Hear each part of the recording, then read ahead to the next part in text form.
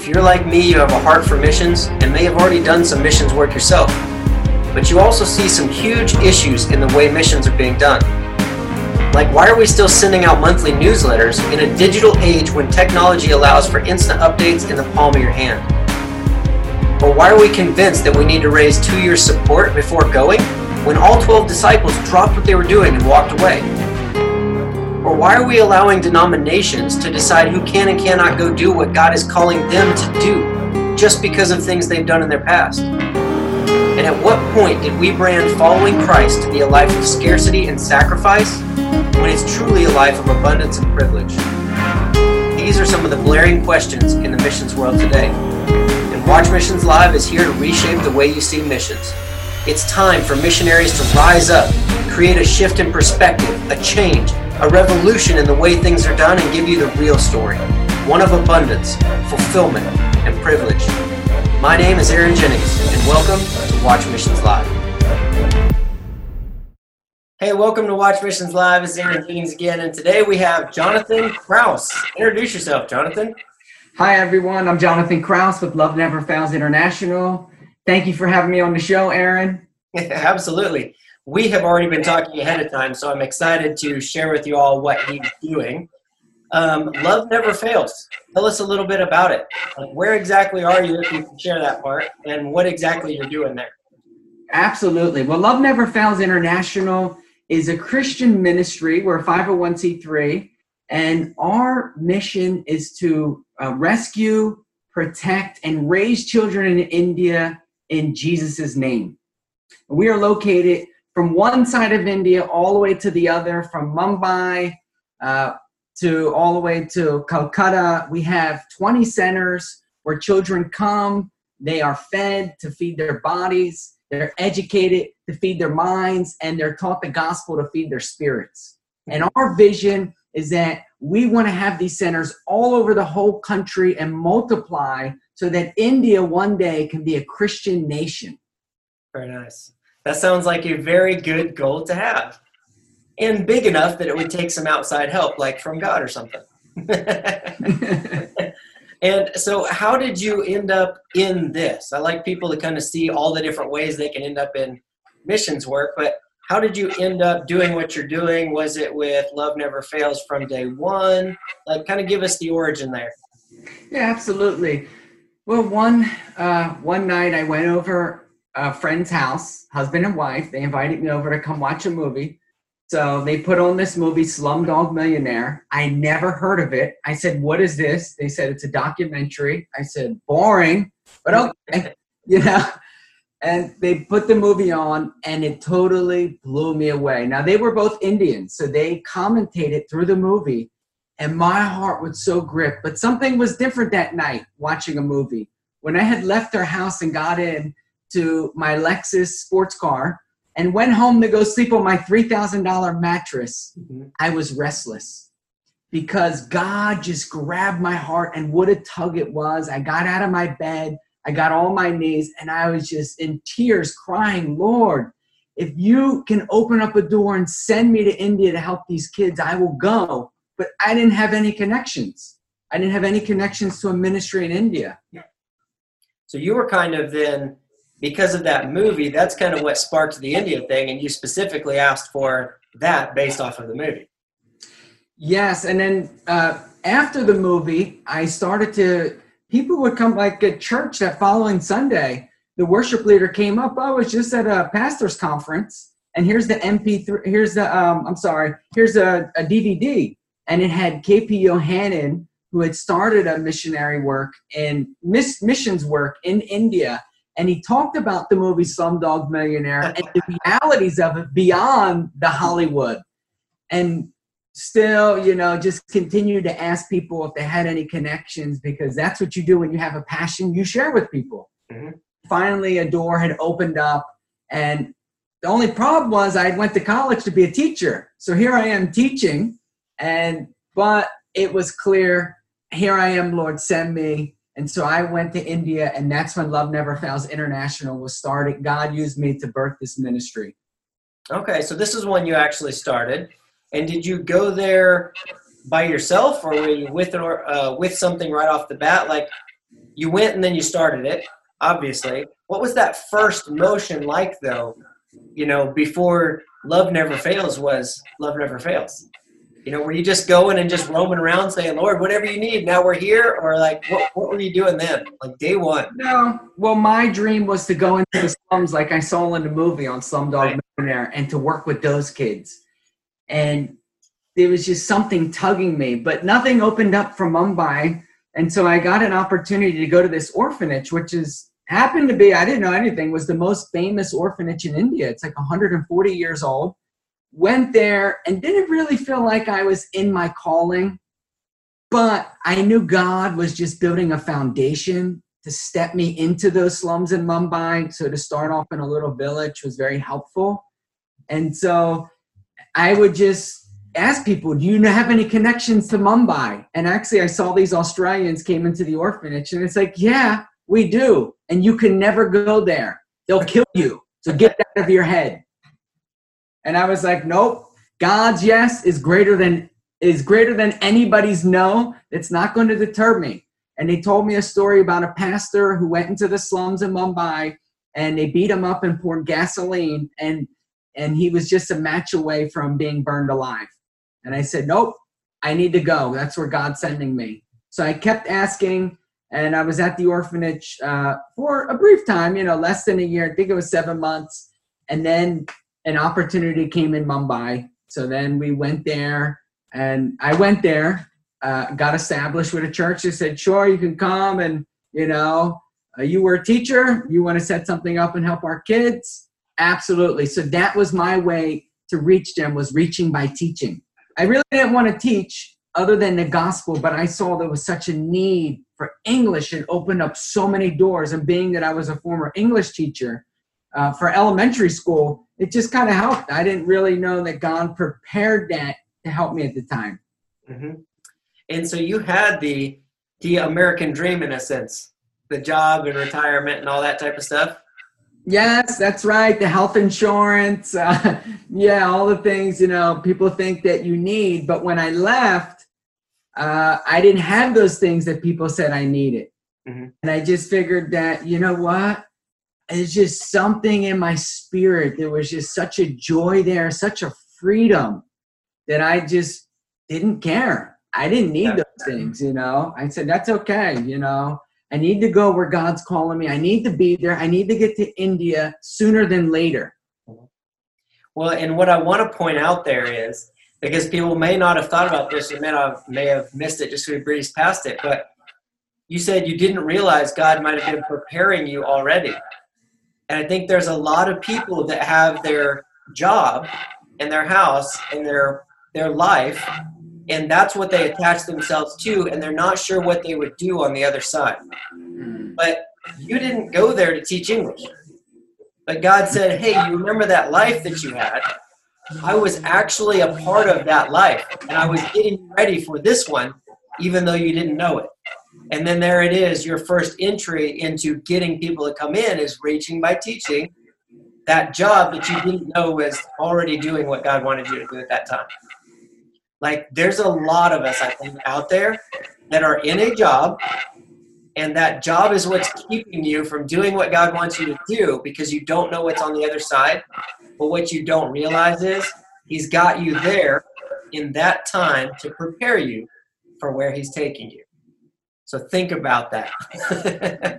I like to try and point it out when I see something, because there's so many people, we just don't think about it like that.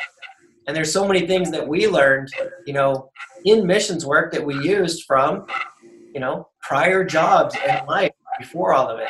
God's always preparing you. He'll take care of you where you go. So started with the English, and now, how long have you been doing it now? Now it's been 10 years full time. 10 years full time. And now you've stretched to how many different locations, you said? We have 20 locations. We're across from Mumbai to Nagpur, which is the centermost part of India. And we're in Orissa, Kolkata, Delhi, and we have some centers in unreached villages. And now we're looking to move more south. Just keep spreading, keep multiplying. That's the vision, multiplying like Matthew 25. Well done, good and faithful servant. What did he do? He multiplied. He multiplied it. Exactly. Looked in the kingdom, in the church today. Like you ask, what is a good leader? What is a good Christian? They're faithful. They're honest. Their integrity. But people almost like never say they multiply. Mm-hmm. That's a big thing we miss out on. Yep. And it's huge. You're supposed to take the talents and the resources he gave you and use them to the best of your ability and multiply. So what does a day in one of these centers look like? Like, what's morning, night? Do the kids stay there, or do they come in for the day? Give us kind of what would a day be like if we were there with you? Yeah, well, primarily, most of our centers are kids. They live in a slum community, and they come to this developmental center to get the help they need to break poverty. Gotcha. In Jesus' name. And so what it would look like, kids will come in the morning, and in India, they have 2 different school settings. One, because it's the overpopulation. A country 4 times smaller than America and 3 times the population. So in the morning, the kids will come in. They'll do worship. They will have a Bible reading, Bible memorization. Then they have homework time. We have a couple teachers in the room where they will do a lesson to reinforce different learning things. We're very big on promoting English, because that's the business language of the world. And so then the kids will eat a meal and then they'll go. And then later on in the evening around 4:00, the next batch of kids will come in. So we have a morning batch. We have an evening batch. The other kids will come in. Same thing. They'll do worship. They'll have a Bible reading, Bible memorization, practice on that. They'll get a Bible story. Then they'll get to do their homework. Then they'll get a lesson. They eat. But there's a lot of other things that go outside of that. We do activities. These kids are so poor, so we'll have a time to take them to the movies, take them to the zoo, take them out for ice cream, dance presentations they get to do for their families. And so it's really a holistic development. The holistic meaning there's many different angles to bring this child up. Just like a car that has 4 wheels, you're not going to drive it if it only has 3. It's not going to do what it's supposed to do. And just like a child, they need to be addressed from different angles: mental, emotional, physical, and primarily spiritually. Mm-hmm. Well, and I know a little bit about the culture of India, but just in case, I like to make it to where if somebody only listened to 1 episode ever and they never come again, they would understand the real impact of what you're doing. So give us, how is this different than the culture of India as a slum child that they're actually going to be able to experience? For those that don't know anything about India, because I know a lot of people, like if you're poor in India, there's no hope. You don't learn, you don't progress, right? Yes, and here's one staggering statistic. 50% of the children in India will drop out between the ages of K through 8. 50% dropout rate. English is not, the norm in India. It is a luxury. You have to pay to go to an English school. And there's all different levels of English school. You got the bottom level where you can pay, and it just takes the name English school, but they don't really learn English. So we had to put kids in those schools. So you have to go to the better schools, have the higher standards. Another thing is India is the child labor capital of the world. 15% of the workforce in India are children working. Millions and millions. That's one thing I noticed. As soon as I got to India, kids were working everywhere. You go to the restaurants, they're the bus boys, you drive, they're everywhere working. And then on top of it, 50%, 47% of all marriages in India are child marriages. When a girl gets married as a child, she loses her childhood and she also loses her education. So these are the challenges that we face with the kids to get them to stay in school, to get educated and break poverty. Mm-hmm. Yeah, they don't have social service running to your home to make you go to school like in America. They'll find your parents. You don't go to school, that's okay. We got, 500 million other kids we need to try to get in school, so no problem. Mm-hmm. That's so how it seems over there. Right. So you're providing a whole world that they will never actually even have a chance to get unless a bunch of money fell out of the sky for them. That's it, a bunch of money. what is needed, it is expensive for English school, a good English school there, but also they need the relationships. They need somebody that's going to walk with them, because nobody in their family may have went past third grade. They don't know what it's like. Okay, now you're in fourth grade. What happens? They're just expecting their child to go and work. They need to earn. And you have to tell them they have to look at this in the long run. Like in the long run, their kid's going to be educated. They'll be able to help them out. And so. And when you say kids, like going into the workforce and everything else, what ages are we talking about? Like when are they? Oh, it's not uncommon that when I'm walking around, I see little kids 5 and 6 years old. I could be with other Christians, and I'll say, look at this little girl. She's falling asleep. It's 10 o'clock at night, you know, and she's dozing off, and she's sitting on the street, and she's trying to sell like vegetables or something, a little roadside. And they're like, no, she needs to work. They need to earn money. These are local Christians. And I'm thinking, no, she needs to be at home sleeping. It's 10 o'clock. She probably has school early the next morning. That's why she's dozing off.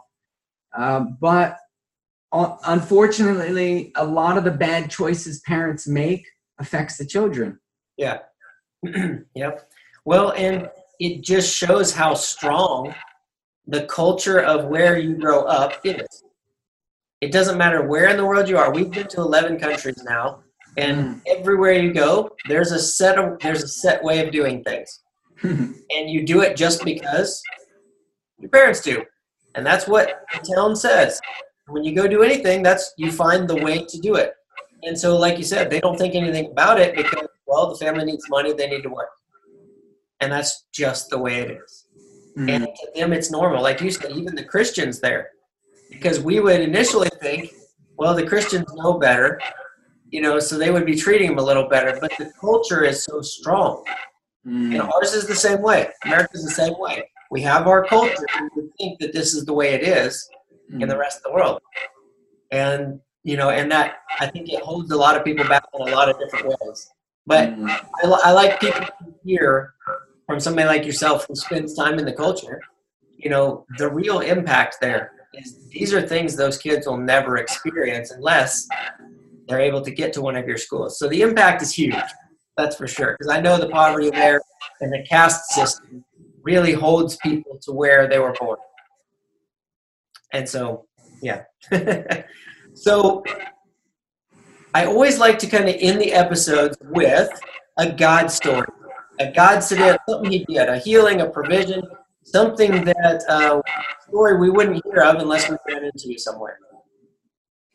Yeah, I have so many of those. But one that jumps out to me is when I was first new, and I just want to encourage anybody that's listening. If God put something on your heart, don't let fear paralyze you, and don't get paralysis by analysis. Don't overthink it. Don't learn to reserve the largest part of your brain for all the things of God you do not understand. Just step out in faith, hold God to his word. So I went to India. I didn't know the language. I didn't know the culture. And quite frankly, I had more questions than I did answers. But I knew God had called me there. There was a passion that was undeniable. There was something I was experiencing that I had to get there to India. And so when I first went there, like I said, I was at the orphanage, but I knew that my destiny was to work with the children and help the kids in the slums and to break out of that poverty. And so first time, we were walking around outside of the orphanage, and I saw some slums. And my first thought was fear came in. And I felt a little bit scared because I was told you can't go work with them. They'll kill you. You know, people in the slums, you know, give it up. That was the first couple interactions with people in India. They told me about that. So I saw these two little kids standing at a little slum shack, and I said, Lord, I said, no, exactly. I said, Holy Spirit, if this is you, give me perfect peace and I will walk over there. And I just felt this peace just overcome me. And mind you, I was scared to fly. And I had a 16-hour flight to get to India. So like I said, don't let your fear paralyze you. What are you going to do when your fear stands in front of your dream? I said, just get on the plane and just make it. Get on the plane. There was no Xanax. There was no nothing. Just get on the plane and just be in for it, trust God. And so here's another thing. I want to work in the slums, but now I got the fear. And I walked over there, and there was this little girl who was standing there. And it was probably about like 11 o'clock in the morning. All the kids would have been in school by then. And she was 8 years old, and her name was Anita. So I said, Tuzenaukai. I started to learn the language. And she told me, Anita, that means, what's your name? I don't know, I didn't really know much in the language. I was kind of new. So I said, Tuanaditahe ka. And that means, are you happy? And she said, nahi. And that means no. So then I went back with the people I was with, because they wouldn't come with me, the Indians. They're like, we're not going over there. No. I wasn't there to tell them I knew I was going. The Holy Spirit gave me peace. I went. Well, that little girl wasn't in school. Her dad had left and abandoned the family. She was such a precious little girl. We ended up getting her in school, and it was the biggest smile I've ever seen on a little girl's face the first day I went to her school, and she was there, and she was in the classroom. It just made, I don't know, it was just so amazing. So then I went to her mom, and her mom's like, I can't believe you're doing all this for us. Like, nobody ever helped us like this. This is amazing. And I said, yeah, it's nice, but the best thing I could do for your daughter is bring her to church. Let me bring her to church. Well, I had to think about it, because they were Hindus. Sunday came. I went with some people I was working with in that village, and we pulled up, and her mom said, yeah, you can take her. So I'm thinking, little girl's 8 years old, Hindu. She's going to feel really out of place at this church, in a village. They were very energetic, very charismatic. And she took like a fish to water. I could not believe it. And then we ended up being able to go back and share the gospel with her whole village. We did a Jesus film, and wow. That was just one thing, but I never would experience Anita just seeing how God opened up doors unless I stepped out, in spite of fearing it, having that fear, and just saying, okay, I'll back away. But I went to God, and he was greater than it. Mm-hmm. Awesome. And it sounds like, I like to see that as like the devil's trying to hold you back, right? Mm-hmm. I mean, you had to get the flight, and then you had to get your feet moving to walk over to him, and anytime God calls you to do something, expect to not feel like doing it. Right? But the reason is because, like, you've just been a quarterback pulled off the bench and thrown into the game. The devil doesn't care when you're sitting on the bench. But once you're in the game, now it's like, take you out and send you back to that bench.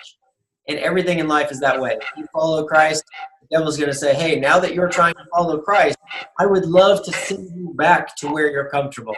And I'm going to try and stop you and send you back to that comfortable job with the retirement and the benefits and all that. That's where you came from. He's going to play on those fears. So that's awesome. And I'm sure we could sit here and tell stories all afternoon, because I've been there. So I know when you're walking hand in hand with God like that chasing his ministry, you got to get a journal or you forget everything he's done. Well, thank you for giving us your time and sharing with us about your ministry and your stories. I appreciate you being on here and getting to know you. Thank you so much. It was a pleasure to be on. Thank you for what you're doing, following your calling. Oh, you're very welcome. I'm passionate about it, and I think that makes it a whole lot easier. All right. Well, that was Jonathan Kraus with Love Never Fails. If you want to check out his website, it's loveneverfailsindian.com, and we'll post that up in the remarks under the episode as well. But thank you for listening, and we'll catch you on the next episodes. Hey, thank you for your time. Please remember to rate and subscribe. After being a full-time missionary, I got tired of people looking at me like it must be really hard to do what you do. And they'd say things like, I'd love to be able to do something like that, but insert excuse. When the real reason was because they saw what we were doing as a sacrifice. That to do missions work, they would have to give up everything. That quite honestly was forcing them to do things they didn't like, for people they couldn't stand, so they could afford things that they didn't need. The truth is, as full-time missionaries, it was one of the few times in my life when I was truly fulfilled. It It was the closest to God I'd ever been. Debt-free, not stressed, and living the life of adventure I'd always wanted. If you too believe that it's time for a change, then head over to watchmissionslive.com and join the revolution.